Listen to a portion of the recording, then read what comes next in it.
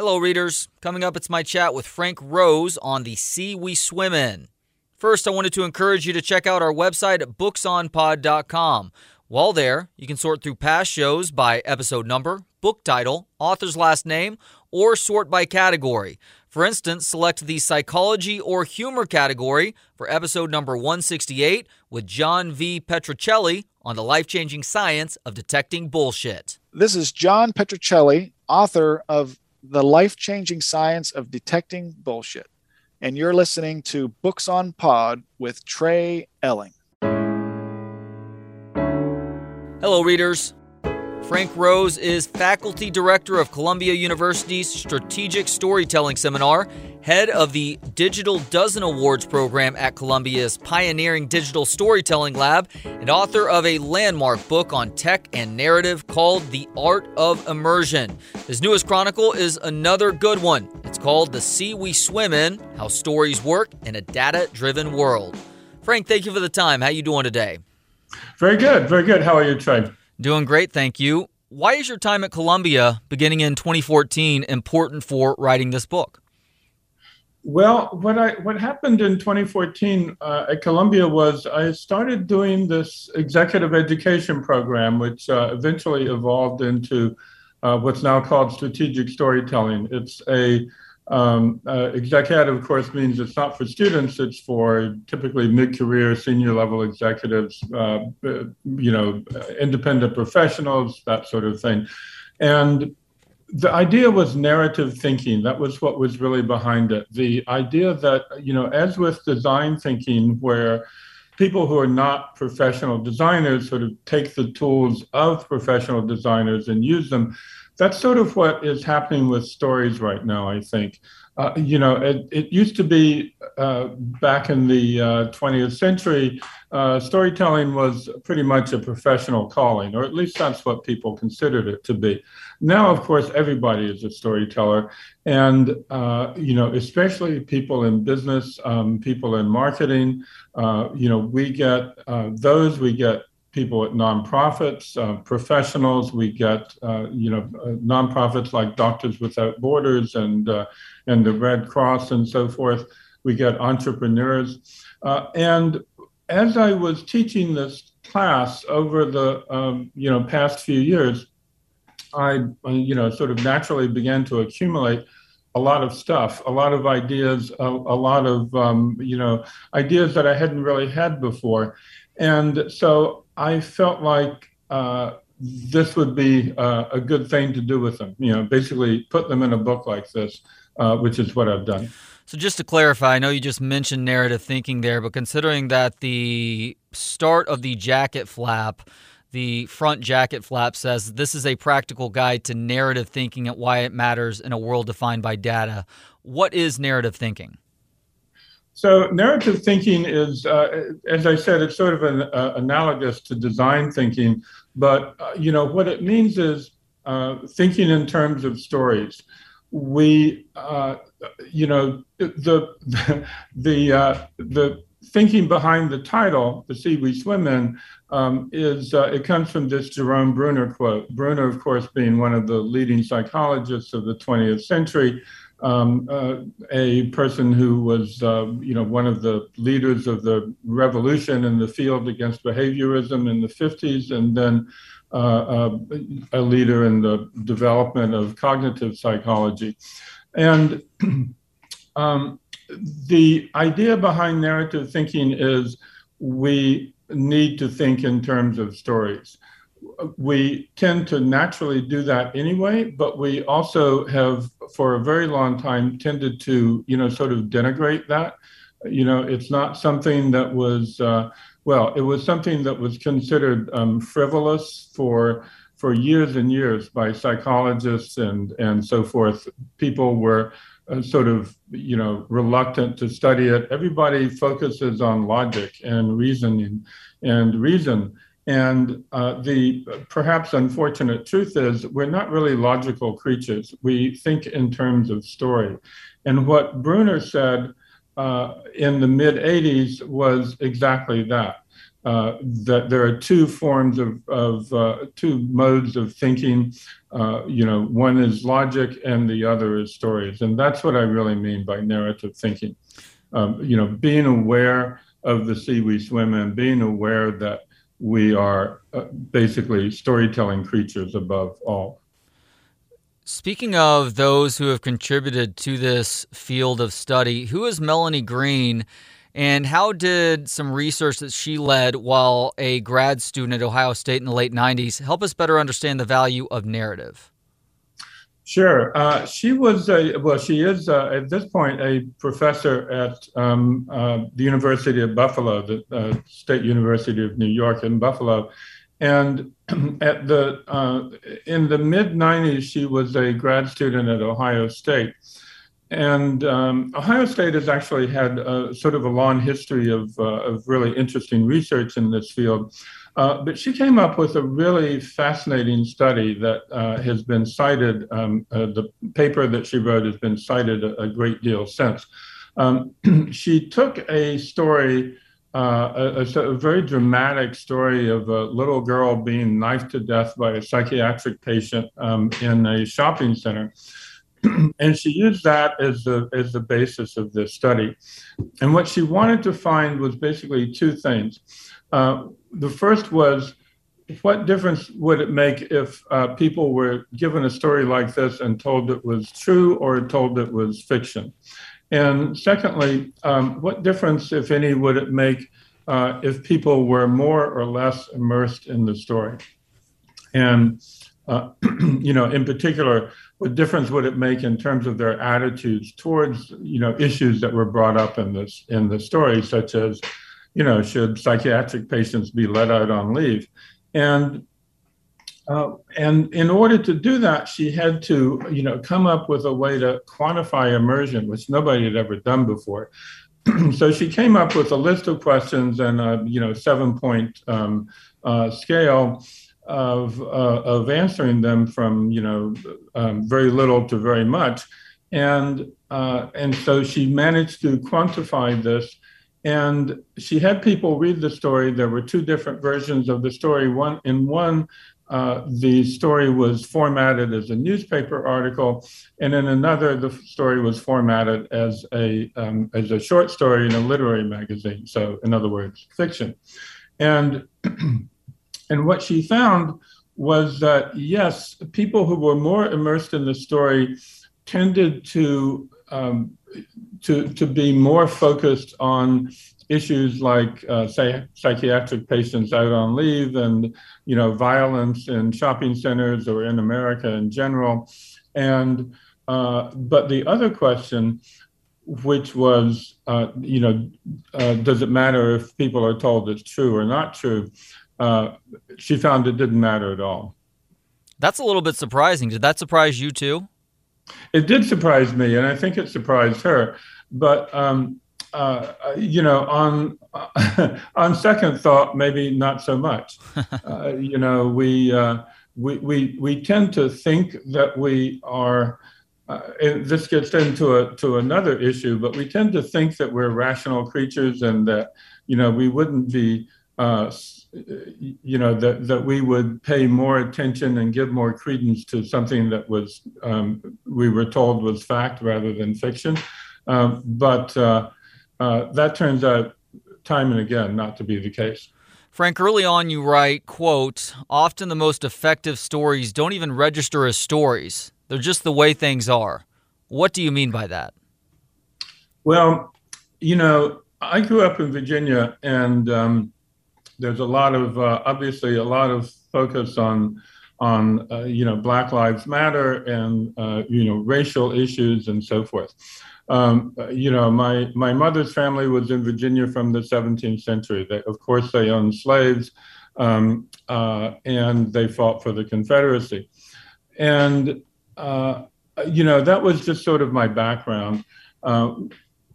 The thing that sort of struck me after a while was that all of these things that I'd just sort of taken for granted, like, the statue of the Confederate soldier on the courthouse lawn, the statues in Richmond and Monument Avenue of Robert E. Lee and Jeb Stuart and Stonewall Jackson, um, all of those things I eventually came to realize were, part of a long-standing and remarkably successful effort to rewrite the history of the Civil War.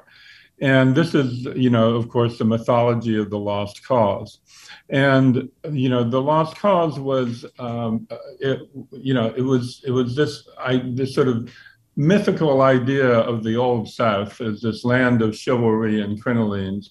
And slavery was just kind of, it didn't really matter. And, the Civil War wasn't fought over that anyway. And, most people were really good to their slaves and so forth. There were sort of, I think the high watermark for this mythology came in the 1930s when you had the release of Gone with the Wind, hugely popular first as a book and then as a movie, and then Douglas Southall Freeman's multi-volume biography, worshipful biography of Robert E. Lee. Freeman lived in Richmond and in the West End, and was said to salute the statue of Lee every time he drove into work, which would have been pretty much every day. So, what I came to realize was that all of these things were, they didn't get there by accident, and they didn't get there solely out of, reverence for history. They got there out of an effort to rewrite history. And, again, it comes back to the issue of, like, is something true or is it false? And does it matter? Do we really care? So, yeah, that's what I was thinking about there. This book is in 3 parts. Part 2 is the elements of the story, and in these pages you break down the 9 important parts of a story. The biggest components are the author, the journey, and the audience, with 6, let's call them subsets, being character, world, detail, voice, platform, and immersion. Why is Warby Parker's story such an inspiring one when discussing the author? Well, it's a really great example, I think, of something that sort of an idea that came to the fore around the time that Warby Parker was started, which is to say around 2010, 2011. And, this is the idea that people want to know about the companies that they buy from. They want to know about not just the products themselves, but who's behind the products. And Warby Parker had a great story. It was, of course, founded by 4 guys at Wharton who, after one of them lost his glasses in an airport in Thailand, his $700, pair of Prada glasses, and couldn't afford to replace them. And this ultimately led these guys to, start a company that went direct to the consumer. And bypassed the middleman, and most importantly, a big part of the Warby Parker story became their competition, which was this Italian company called Luxottica, which had managed to pretty much buy up the entire eyeglasses business from, both vertically and horizontally. They controlled all of the major designer labels. They controlled just about every other brand. They controlled the outlets. They owned the outlets where these things were sold, et cetera, et cetera. And therefore, they could charge just about anything they wanted to. So Warby Parker goes into business, selling these things for $100 and selling them online with the promise that they would send you a bunch to try on, and you would send them all back, and the ones you liked, they would fill the prescription and send it on to you. So this is, the value proposition was great. But the story, I think, really caught people's attention, and especially it got a lot of attention in, business magazines and in particular, sort of entrepreneurially focused magazines like Fast Company and Inc. and so forth. And it just happened to come along at a time when, as I say, people started to have a real interest in the people behind their company. And there was one thing that they did in particular that I just thought was brilliant. It was very early on. They didn't have money for advertising. They were pretty seriously undercapitalized at first.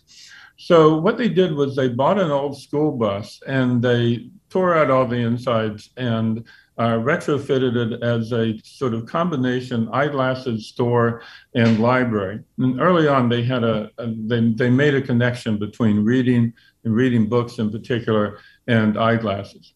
And then they sent this bus on the road. They took like 3 or 4 employees. One of them was the driver, and the other 3 were essentially sort of sales and marketing people, and they drove to major cities across the country. I think their first stop was Nashville. They're headquartered in Lower Manhattan, by the way, and everywhere they went, they stopped and they interviewed fans. And Warby Parker was already at that point the kind of company that had fans as opposed to merely customers. And then they had this blog, so they would take photographs of everybody that they interviewed, and they would write up the interview and they would post it in the blog. And it just became this sort of, spiraling marketing effort that really didn't feel like a marketing effort at all. It just felt like, this outfit getting in touch with their fans. And I just thought that was brilliant. It's one of the reason it's there is it's because, this is a company that knows itself, knows who it is, knows what it is, and knows how to present that. So I think that's a really important thing. And I think that's one of the earliest examples of utilizing audience immersion. Why has audience immersion become so prevalent in storytelling over the last 5, 10, 15 years? Well, that was sort of the subject of my last book, which was called The Art of Immersion, and which came out 10 years ago. I think what's happening is that people really want obviously, people want to be immersed in things, and it's not just stories. There's this the example of Yayoi Kusama, the Japanese artist, who back in, I think it was maybe 2013 or so, had a exhibit in a gallery in Chelsea in New York, and one of the things in her exhibit was this mirrored infinity room. And, all it really was a small room, maybe about 10 feet square, that was dark and had a lot of mirrors and a lot of sort of hanging colored lights. And you would go in there and you actually got all of 45 seconds in the room. That was all you could stay. Nonetheless, people lined up around the block, 2 or 3 blocks down the street for this, even in the rain, and, all to spend 45 seconds in a room that promised infinity.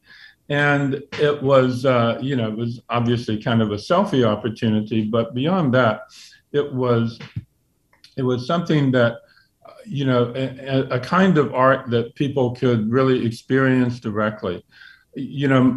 What I feel like is we want art without a frame. We want, stories that we can leap into.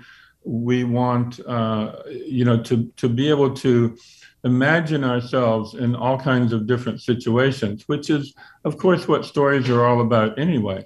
And, so there are many different examples. I mean, theater, Punch Drunk, this outfit in London, has had this play that ran for 10 years before the pandemic hit, with no advertising, sold out every night. The thing was, there's no proscenium arts.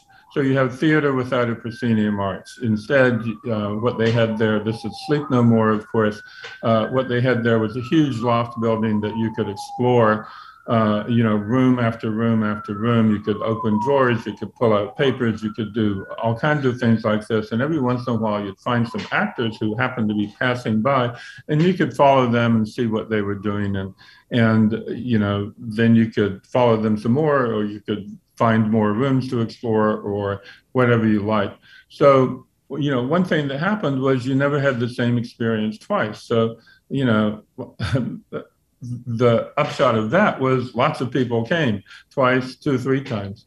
And it's just another example of this, ability to, leap into a story, or a sort of basically an alternate reality. Well, what you're describing is a part of the experience economy, which has started to overtake the long-standing service economy over the last couple of decades. But it doesn't take something that outlandish to be a part of the experience economy. For instance, while we may consider our local coffee shop a part of the service economy, why is the modern, hipster-run coffee shop where I can decide between a single cup hand-brewed coffee and a Japanese iced coffee less of an example of service economy and more about that experience economy, Frank? Well, because it's really about performing. And, this, of course, this idea of the experience economy is an idea that was, first laid out in the late 90s in a book of that title, The Experience Economy, by Joe Pine and his co-author. The point there was that we've sort of moved past the manufacturing economy in the U.S. and most of Western Europe as well. We've moved past that into a service economy, but their point, and this is 20 years ago, was that we're moving past the service economy into a state where the value added is coming from creating an experience. And sometimes it's an experience you pay for directly, as when you go to, say, Disneyland or something like that. And sometimes it's an experience that you pay for indirectly, which is why a latte at Starbucks or another place like that can cost $4 or $5, rather than just going to Dunkin' Donuts. So, it's the whole thing is, I think, was really correctly identified by them as a major next step. And, proof of that, I think, is that, their book, which did not get a huge amount of attention when it was first published in 1999, has been brought out now for 2 subsequent editions. The 3rd edition, revised edition, just came out about a year or 2 ago. And, I just found it to be a really smart idea, and also, very nicely laid out. How has the attention economy, which is even more important in this age of information where at times the amount of info is overwhelming, affected storytelling?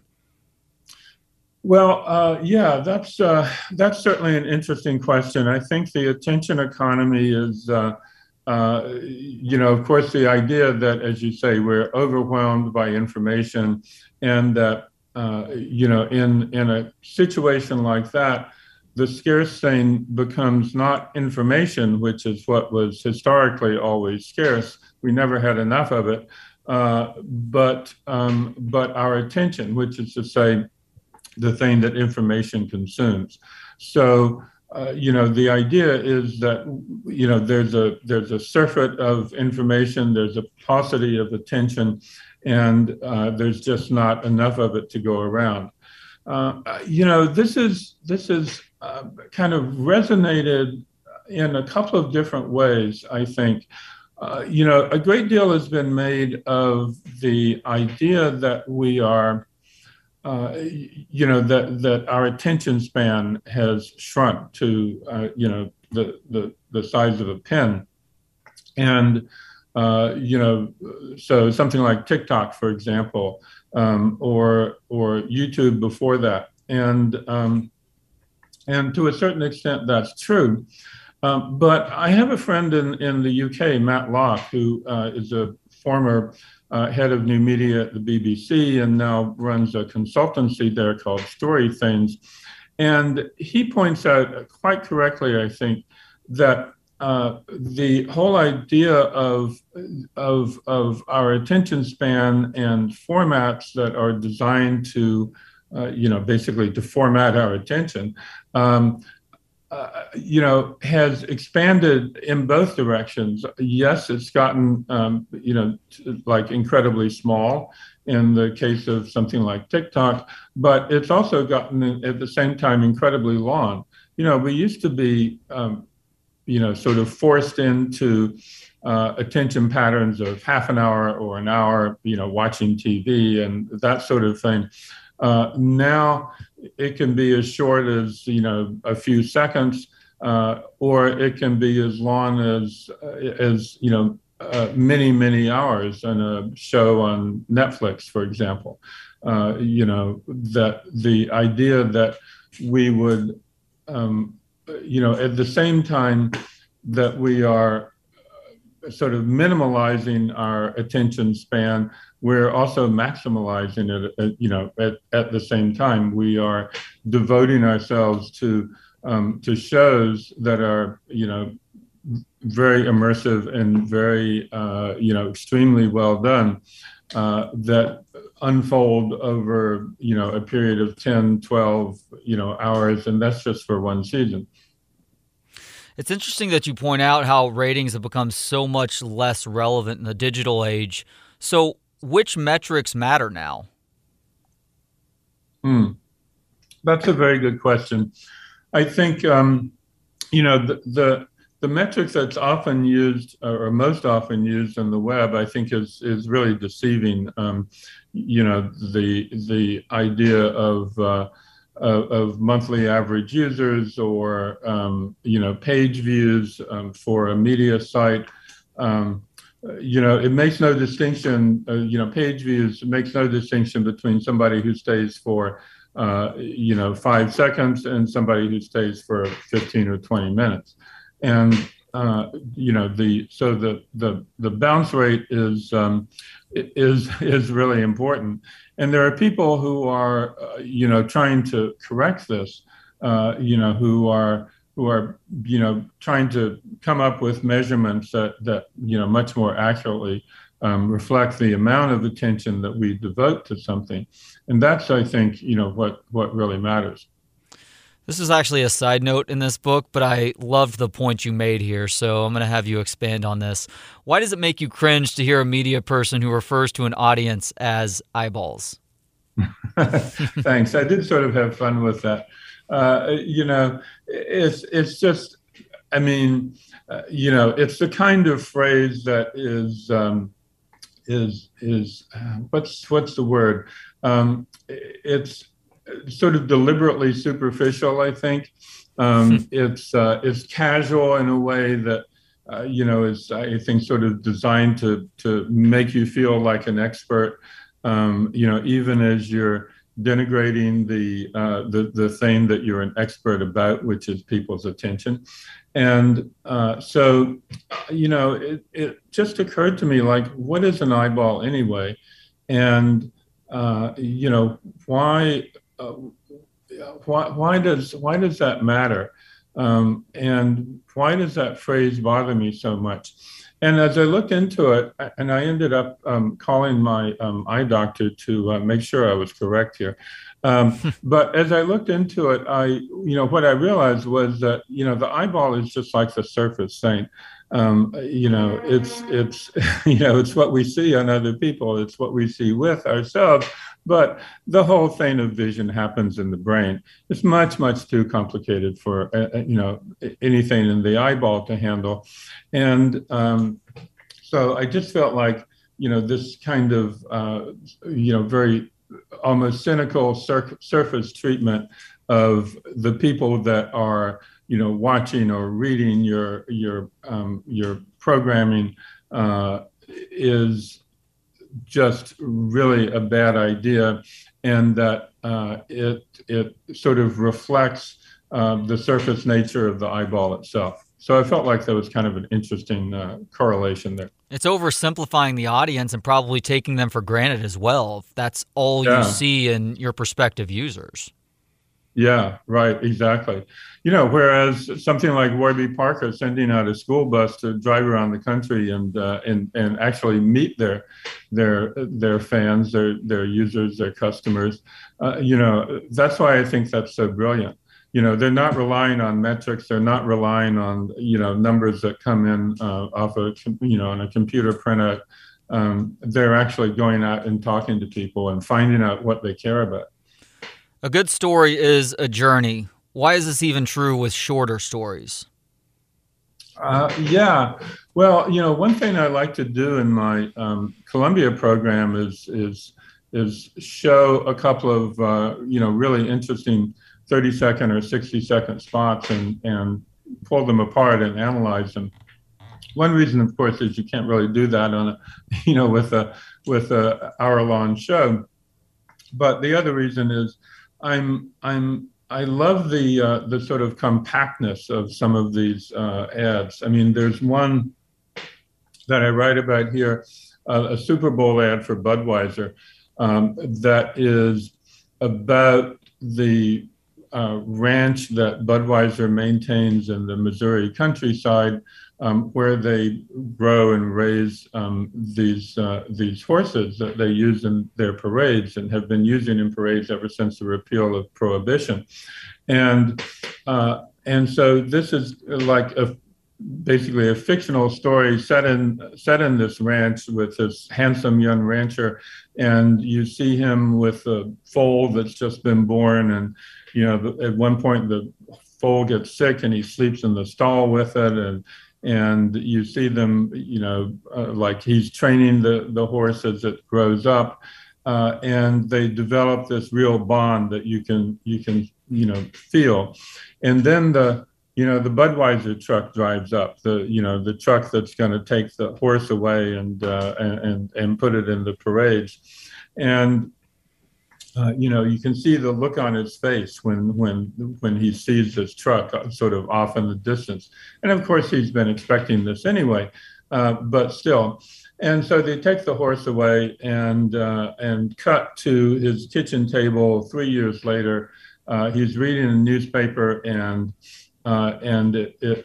there's an article about a Budweiser parade in Chicago in a couple of days. So he takes his pickup, he drives up to Chicago, he sees the parade, he has a great time, and then as he's getting ready to drive off, he looks in his rearview mirror and he sees his horse, which has been unshackled, bolting for him. And he gets out of the horse and he gets out of the pickup, and he and the horse are reunited, and it's just like an incredible moment. And this is all done with no words in 60 seconds, and I just think that kind of economy of storytelling is completely fascinating. The idea that you can, that you can get this much detail and this much emotion into a 60-second story that, as I say, there's no dialogue. The only words that are spoken is there's a Stevie Nicks song on in the background, which of course kind of amps up the emotion factor as well. I feel like there's a great deal we can learn from that, and in a way, it's like a short story by Cortázar or one of the Argentinian short story writers of the 30s and 40s that sometimes they take up less than a page, and I just love that. I think it says so much about what you can do with a story. By the same token, with that Super Bowl ad, because as you were describing it in the book, I recalled it pretty clearly, even though I haven't seen that commercial in half a decade. Why is that Super Bowl ad good for helping to understand that often it takes more than just a good story to help out with product sales, too?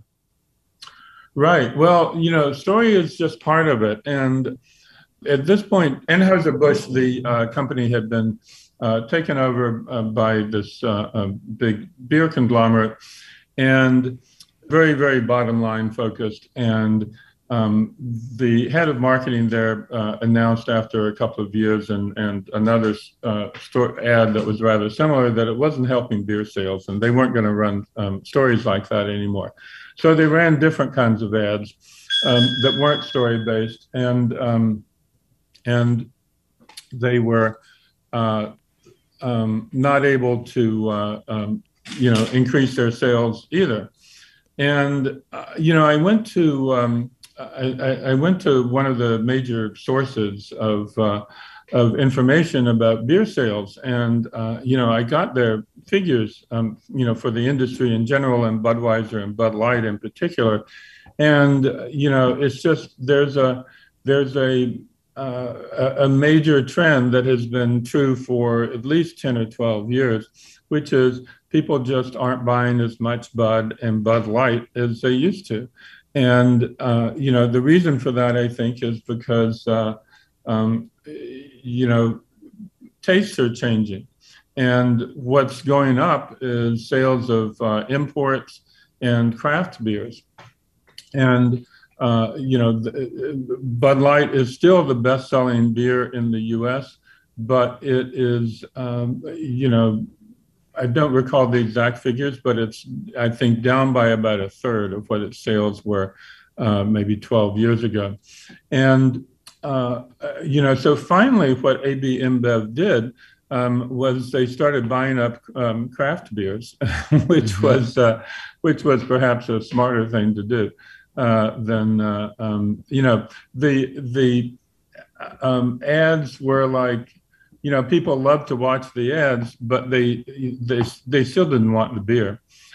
So there wasn't much you could do there. It wasn't a storytelling problem. It was really a product problem. You also discuss the effectiveness or lack thereof of various storytelling formats, things like narrative arc, the inverted pyramid, the hero's journey, and also non-linear narratives, with Pulp Fiction perhaps being the most famous example of that. And while discussing non-linear narratives, Frank, you write that, quote, "Very few stories are truly non-linear. You just have to locate their axis of linearity. If it's not time, it will be something else." What do you mean here? Right. That was that when I realized that, I kind of I considered it kind of a signal moment in the development of this book. Actually. It's the most profound thing that I read in this book, if I'm being completely honest with you. Okay, great. Anyway, yeah, so we're probably all familiar with Pulp Fiction, at least with the idea of it. Hopefully, most of us have seen it. It's a terrific movie. But what happened in the aftermath, and this came out, I believe, in 1994, was Hollywood agents and studio execs got completely flooded with, screenplays that were told out of order. And, almost invariably, they were complete failures. Nobody wanted them. Nobody even wanted to look at them. And the reason was because they just sort of like randomly, threw things up in the air and called it a story, however it landed. And what you realize with something like Pulp Fiction is that there's actually a very, very tight structure there. And there's a reason it's such an effective movie. And that reason has to do ultimately with the nature of that structure and how it's done and what it represents. So in this case, what was happening was, there were actually three stories in one in this movie, and they were told out of order.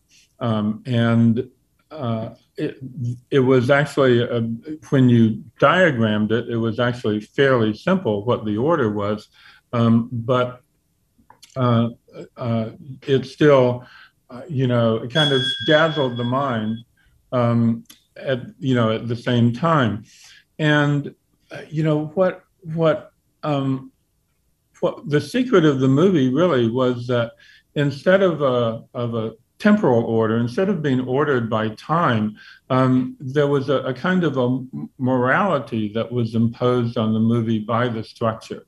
And what I mean by that is, because of the way, because of the order that things were presented in, you realized that, even if only subliminally, that the people who were, who did bad things were punished, they died, and the people who, were good in some fundamental way, even if it was a hitman, were rewarded. And, I feel like, certainly in my case, I hadn't really, fully understood that until I began to really, really look into the movie and watch it again a couple of times and so forth. But that's, I think, what the secret of nonlinear storytelling is there has to be some spine there.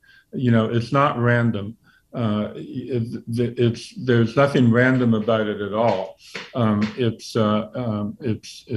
very, very, very tightly done, and done with a purpose, which is not just to be cool, which is, of course, not a purpose at all. Very much a controlled chaos. How has digital technology changed our idea of a setting or the world within a story being told? It's kind of expanded the possibilities, I think, and it's also created a sense of open-endedness, and in which a story can go on forever. And I think the ultimate example of that right now is the Marvel Cinematic Universe, which really does seem like it's going to go on forever. And then you had the Star Wars expanded universe before that.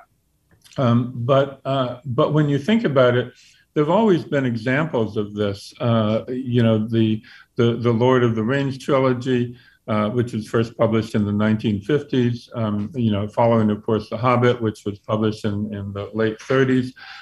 And even a better example, Sherlock Holmes, which was dated from the turn of the century, and these stories were so immersive and people got so caught up in them that they've created this, fandom that was extremely demanding. Like, for example, when Arthur Conan Doyle, the author, tried to kill off Sherlock Holmes, they demanded that he bring him back. And, Conan Doyle sort of felt like this was his junk, writing project, and he was very proud of his historical, books, which of course nobody remembers today at all. But eventually he had no choice but to bring them back.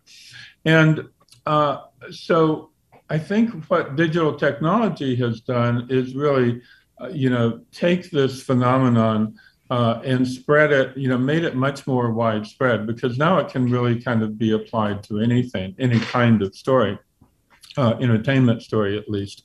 That really gets people's attention. And there are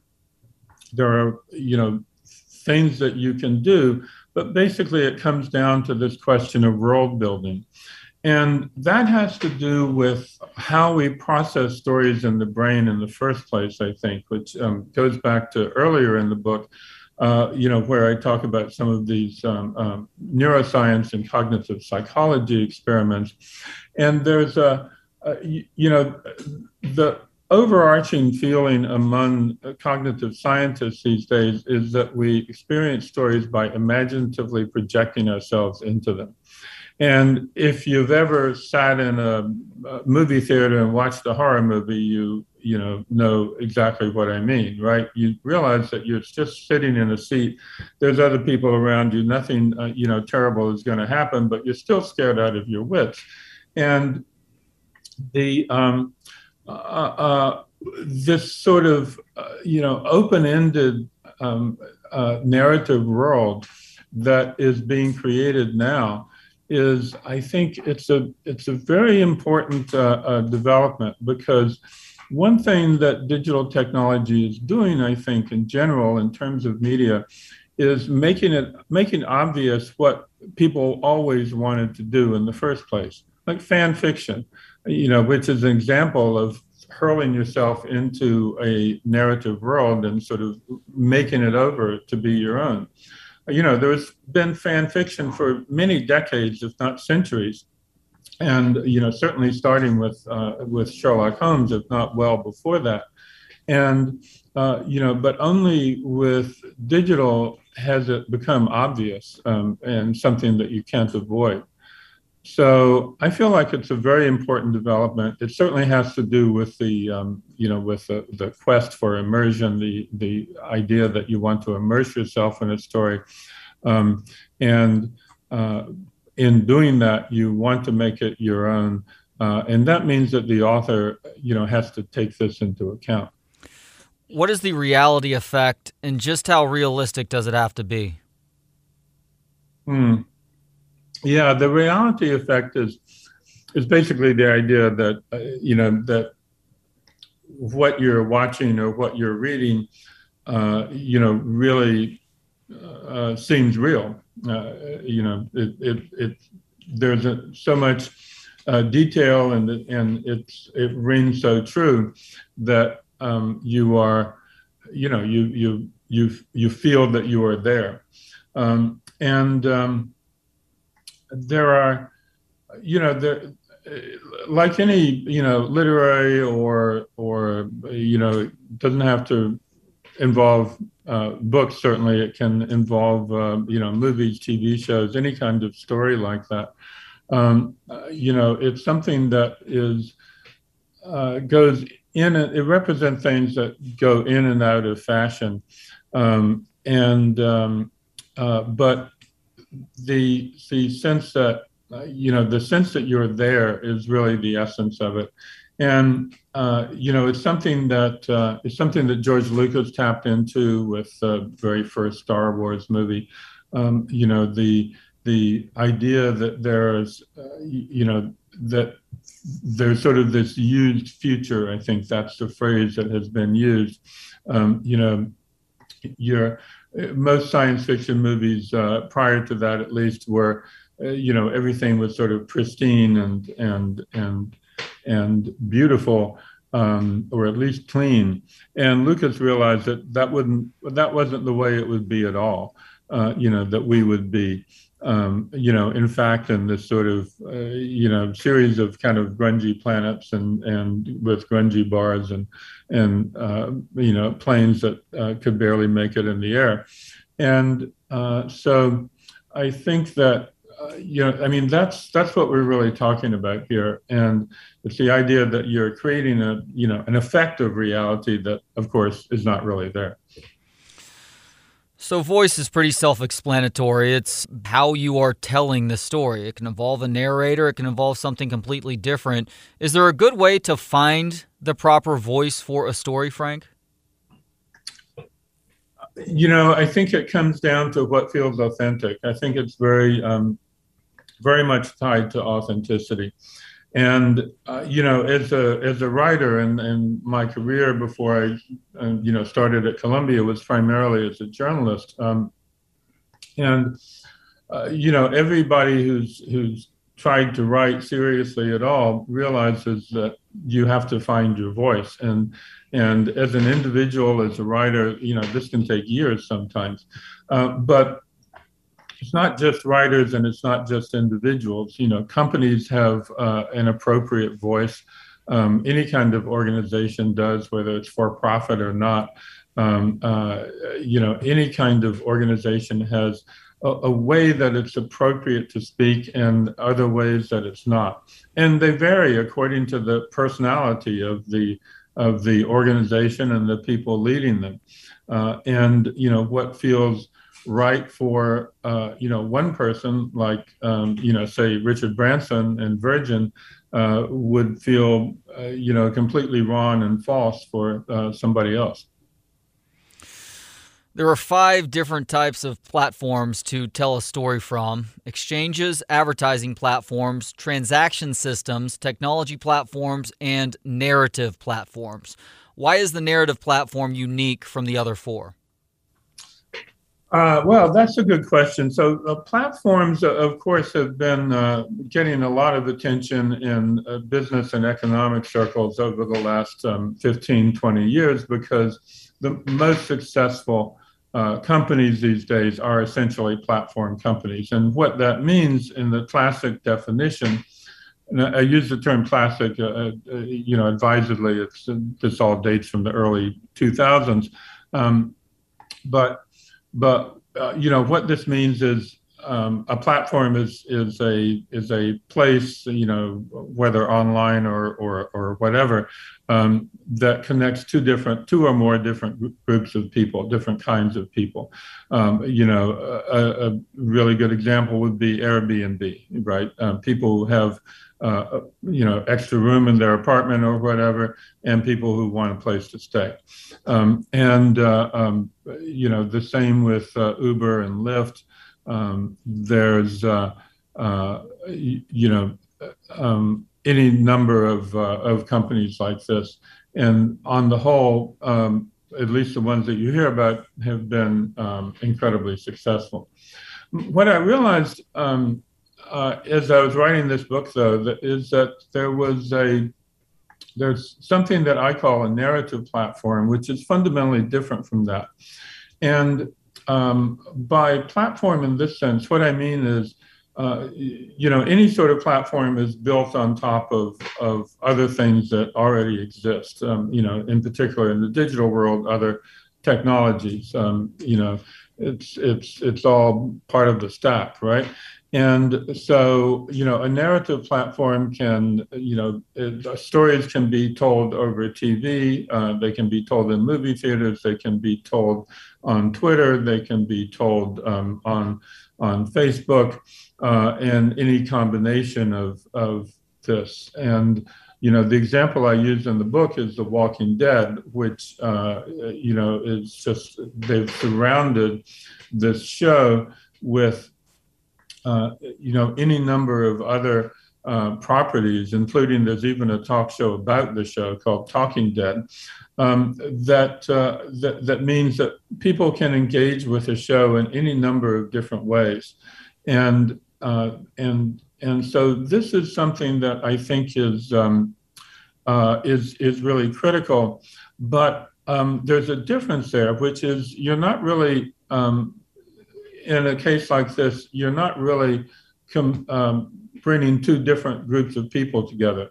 What you're really doing is you're connecting people with the show, but more importantly, I think you're connecting fans with each other.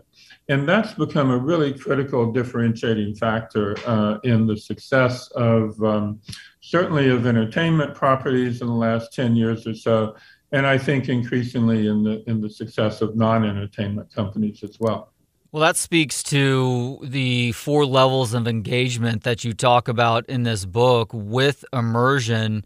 And you provide a graphic that goes along with these levels of engagement. And it looks like a funnel. And at the top, you have a larger audience that's less engaged, with the bottom representing the smaller audience that's more engaged. Is that smaller, more engaged audience the most valuable within these levels of engagement, or is there a different sweet spot altogether? Well, I think they're both valuable. Of course, you want a lot of people to be, watching your TV show or whatever, and the more the better. But the the really committed fans, the ones who are, down at the bottom of the funnel in that diagram, those are incredibly important because they create excitement that brings everybody else in. And this was really this idea, and even ultimately the diagram was inspired by this exchange that I had with James Cameron in 2006, which is one of the things that led to my writing The Art of Immersion, which came out in 2011. And what happened, I was a writer for Wired magazine at the time, and I wrote about stuff at the intersection of media and technology, which could literally be anywhere from, Hollywood to cell phones. And I was in Montreal for because Cameron was there, and he was there because he was on the set of the first feature film to be made using the stereoscopic 3D camera system that he'd invented. This was, again, 2006. It was just several years before Avatar. Of course, I asked him about Avatar, which at that point, everybody expected to be his next movie, but it had not yet been greenlit, and he didn't want to talk about it. But what he did say was, he described it as sort of an Edgar Rice Burroughs action-adventure film that takes place on another planet. But then he went on to say this thing that really changed my head entirely, which is that the best way to tell such a story from his point of view was, sure, for the ordinary fan, they could watch the movie and that would be enough. But for the more committed fans, you wanted to have, you wanted to create this kind of almost fractal form of storytelling where they could go deeper and deeper into the story and the pattern would still hold. And that's what a narrative platform really does. It allows you to go deeper into the story. And however deep you go, everything still makes sense. And I think this is a really critical thing to keep in mind is if you're telling any kind of story, it doesn't matter if it's, if you're creating an entertainment property or if it's a story of your company or your organization or whatever. People now, this increasing desire for immersion means that people want to go deeper and deeper, and the ones who do want to go deeper and deeper are going to be your most valuable fans, customers, whatever. On that note, Frank, last question. How are the most compelling stories going to be told in the future? I think that's really an open question. And the short answer is I don't exactly know. But it is,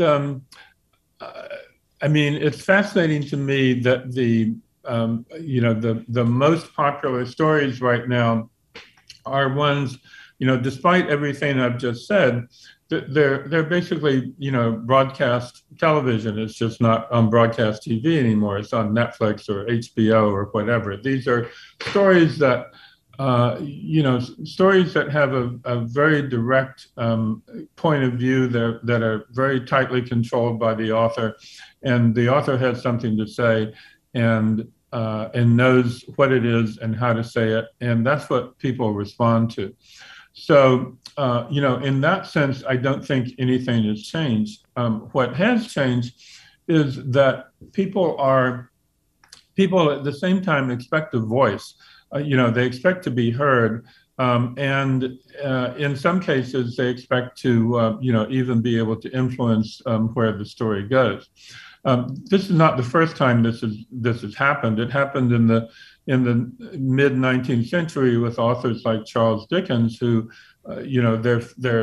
their novels were published not in novel form. They were first published in serial form, and over a period of many months, which meant that fans could and did write into the author and tell them what they thought of the story and where they thought it ought to go. And sometimes people like Dickens would actually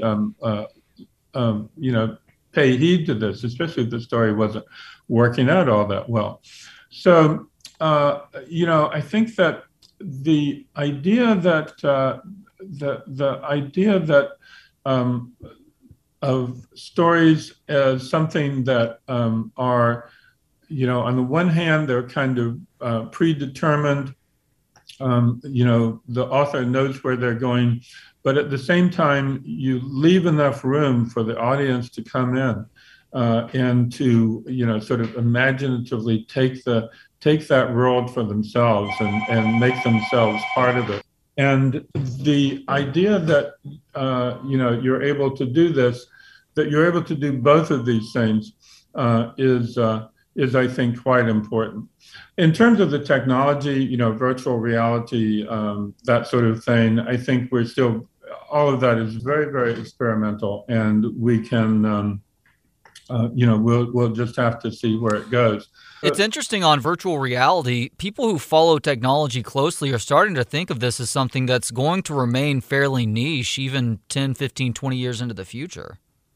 Yeah, that's certainly what I think. I think that, the price point has been coming down, of course, but even now, the requirements, both technical and in terms of money, are still too high. And I just don't think that, people are going to want to spend a great deal of time so completely immersed in something that they're cut off from the outside world.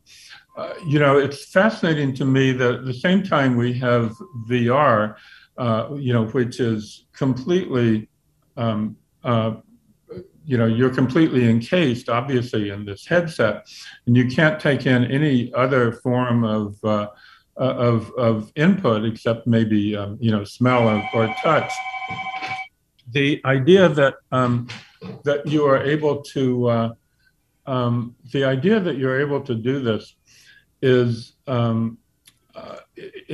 fascinating, and it's kind of thrilling at first, and then I think it sort of loses its appeal. It certainly loses its novelty, and so at the same time that you have something like that, you have the rise of podcasting, the rise of audiobooks, where obviously there's relatively little sensory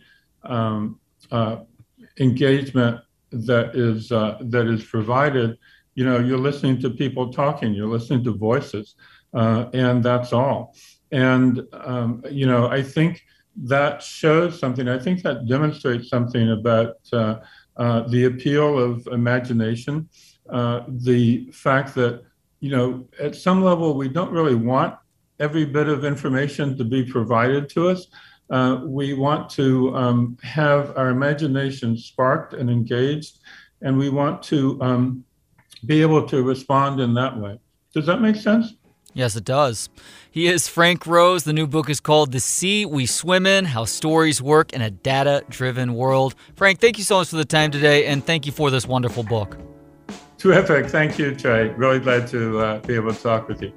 Join me next time when I speak with filmmaker Nick Scown on his new film, Too Soon, Comedy After 9/11.